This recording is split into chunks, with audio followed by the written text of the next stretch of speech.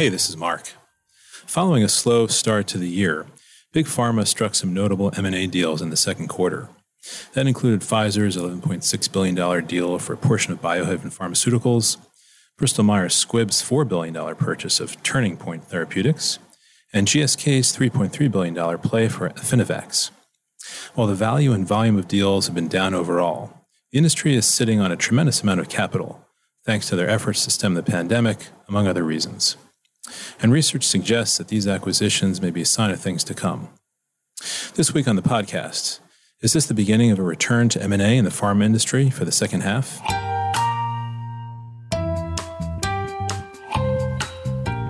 I'm Mark Iskowitz, Editor-at-Large, and welcome to the MM+M Podcast, medical marketing and media's show about healthcare marketing writ large.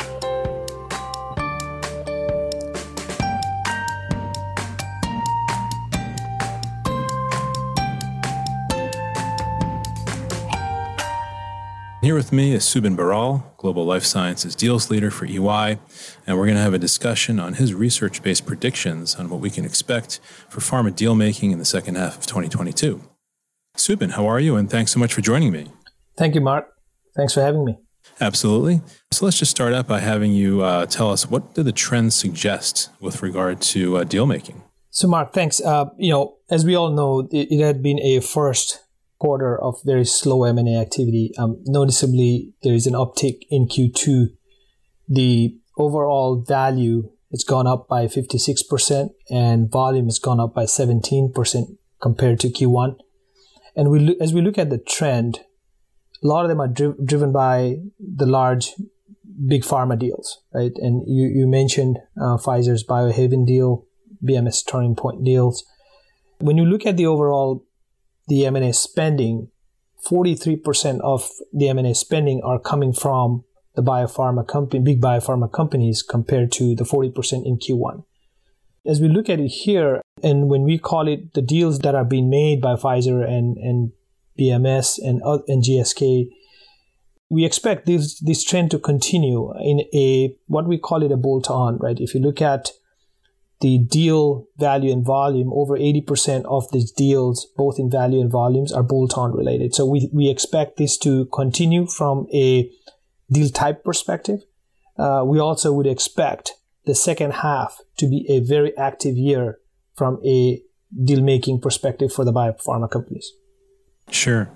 So that uptick that you mentioned is suggestive that the industry is prepared to unleash some of their accumulated firepower, as EY puts it, on some of these deals. Before we get to how much capital they're sitting on to fund deals, talk a little bit, if you would, about what some of the trends that are driving the industry to want to source external innovation.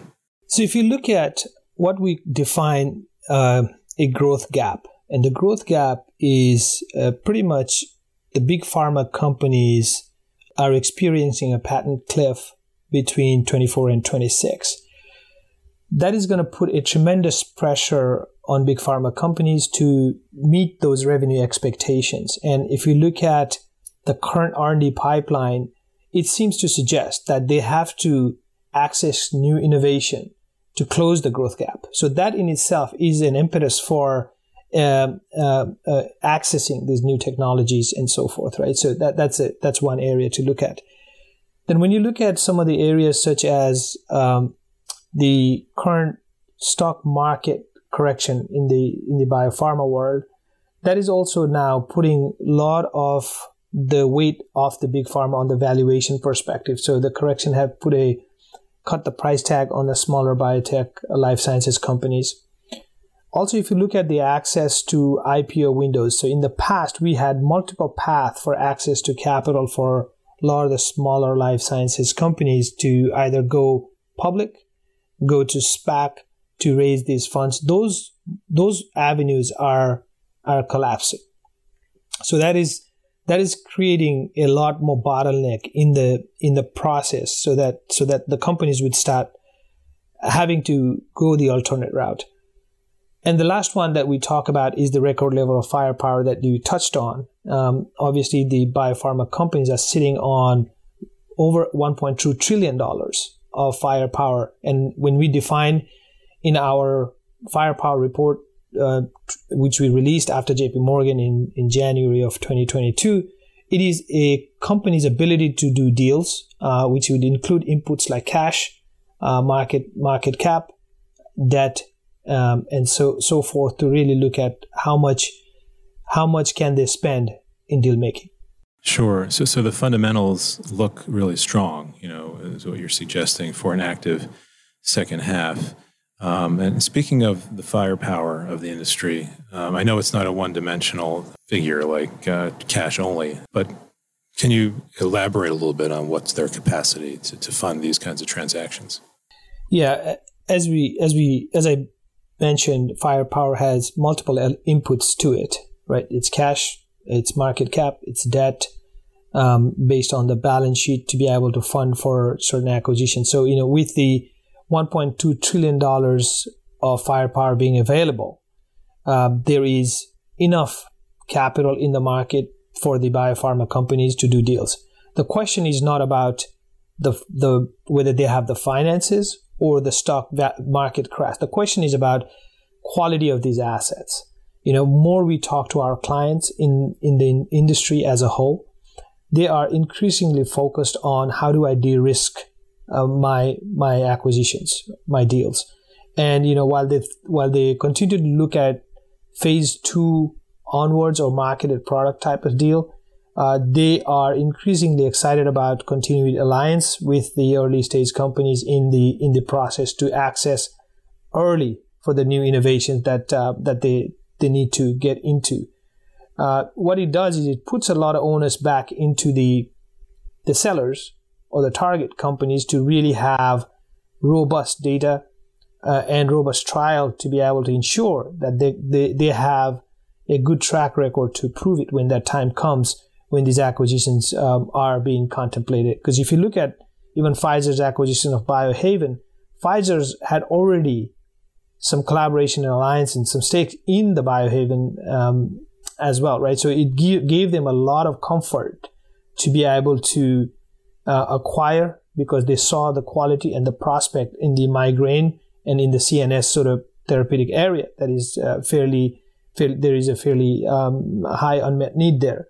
So we would expect this to continue, that alliance will continue, that will continue to be a feeder for access to new innovations for the big biopharma company at the earlier stage. But M&A are largely done at the phase 2 onwards or marketed product to de-risk some of those downside. Sure. You bring up a great point, Subin, in terms of alliances. Historically being a way that pharma has sought to de-risk M&A. We saw that with years ago, when Roche bought a portion of Genentech that it didn't already own, or Sanofi and Genzyme, got together after a long alliance, and we saw that in the Biohaven Pfizer deal, where they had a pre-existing alliance around marketing of the migraine drug, the CGRP drug, and then they bought the remainder of the company that they didn't already own, although they left some of it under the Biohaven umbrella. But let's switch gears for a second, and you talked about some of the factors that are pushing companies into considering M&A more closely, like the SPAC market closing up a bit. But there are some things that are potentially keeping them on the sidelines as well. For instance, do you think that biopharma is kind of staying put in terms of M&A until prices drop further? Yeah, I'm not. I don't know if prices drop further, but I think there clearly is a gap in valuation between the seller and the buyer. In our view, the seller's expectation have not yet shifted in line with the change in market valuation overall. We expect that will take a little time to normalize. So there is not a larger gap between the buyer and the seller. I think that probably is a bigger sort of area that we need to kind of closely watch. But the valuation has really dropped. Now, the question obviously is, if you think about the high quality assets, and this is where it keeps coming back to, high quality assets tend to hold the value, right? And biopharma companies are ready to spend the money for those high quality assets. And we've seen that in many of these deals of Pfizer, Biohaven you mentioned, BMS Turning Point you mentioned, and also GSK's acquisition of Sierra Oncology. So, depending on the therapeutic area and the target company and how quality sort of data and the business strategy that they have tend to drive the value. But, generally speaking, I think the sellers would have to catch up to the reality of the market conditions changing from what they were used to maybe perhaps earlier part of 2021. Certainly, sure. And now you mentioned some of the deals that you're going to be keeping your eye on in terms of sizing. Bolt-on acquisitions continue to be a driver of deal types. I believe the bolt-on, let's hear how you at EY define a bolt-on acquisition and talk about, if you would, or elaborate on the kinds of deals that we might be seeing in the second half. Sure. So two things, right? When we talk about mega deals, for biopharma company, any deals that are over 40 billion, we consider mega deal for biopharma, and 10 billion for medtech. Bolt-on is small to medium sized deal, less than 25% of buyer's market cap. So when we look at what is the horizon, the future holds for the M&A type, we have this saying where we never say never to the transformative deal, which is clearly the large mega mergers. There's enough money and enough proposition out there to be able to run those. But from our perspective, the bolt-on and alliance will continue to dominate the deal making in the second half. Then obviously, and as you have seen with the firepower being available and the growth gap needing to be filled, there is a very strong fundamentals that in the sector that is encouraging for us to expect a very active second half. Mm-hmm. What technologies do you think will be hot or ripe for M&A? Can you kind of address some of the different platform plays that may be ripe for takeover? So that hasn't really changed. When if you look at our firepower report that we issued earlier this year, cell and gene therapy, protein degradation, these are the top innovative technology areas. mRNA, any platforms are becoming a big areas of investment. Having said that, we are still seeing a lot of deals that are being done in the oncology therapeutic area. I mean, just because of the size of the market and the unmet need is so big, companies tend to be focused in that area. I mean, that is clearly to be said in the GSK and BMS's deal, both in the oncology space. So we expect the oncology space continue to be very active, but from the new innovation and modalities perspective, cell and gene therapy, mRNA, protein degradation are some of those key areas that companies would look to get access to new revenue streams. Sure. And what about on the medtech side? That was biopharma, but I'd love to hear your predictions in terms of med device and diagnostics. So medtech's a slightly different story. I mean, when you think about medtech, I mean, they continue to struggle from a deal trend perspective. It really hasn't gotten any better from the Q1. Obviously, the stock market has not crashed on medtech as it has in the biopharma side. So that is causing a lot of challenges for them. We would expect a lot of medtech to sit on the sideline. We'd expect a lot of these alliances continue to be a access into the market for medtech. So that probably would be the similar story. Only promising side on the biopharma is that there are fundamental drivers that continue to push the opportunity a little bit more bullishly in biopharma than compared to medtech. Obviously, it's facing a lot of FX headwinds, and staffing shortages and supply chain issues and so forth. That is also creating a lot of headwinds in the medtech space compared to the biopharma from a fundamental drivers perspective. Okay. Now, you mentioned earlier in the discussion the loss of exclusivity, creating a revenue gap over the next several years as the industry moves through the 2020s. Do you think that the pipeline is substantial enough to make up for that revenue shortfall? We don't think so. That is why one of our research seems to suggest that what we call a growth gap, which is, as the patent cliff, the LOE looms, leading biopharma companies with their current pipeline are not going to be able to fulfill the growth gap and the growth in the market in itself. So they are going to continuously have to rely on external access to these innovations. So that is one of a fundamental driver that we think would allow a lot of deal activities to come in the second half leading into next year. Okay. What do you think is the biggest factor that could lead to a big increase in deal volume amongst the 5 reasons that I believe you've kind of gone over today? I think the two of the largest factor is, the growth gaps is what I would call the biggest one, because, the revenue challenges are continue to be there. But also, if you think about the record level of firepower, right? Once you sit on that level of firepower, you have to make use of those firepower. I think those are the two areas that continues to push the deal making side. I think the new modalities and access to new modalities, these are the new areas that the companies would have to go into to bridge the gap between the market expectations and the patent cliff impact. I think if you look at those 3, I know we talked about the 5, but those 3 areas in combination, that in itself it seems to suggest that there will be a splur of activity in the second half and the year to come. Sure. Okay. Were there any surprises in your research in terms of what it suggests in terms of deal making to come?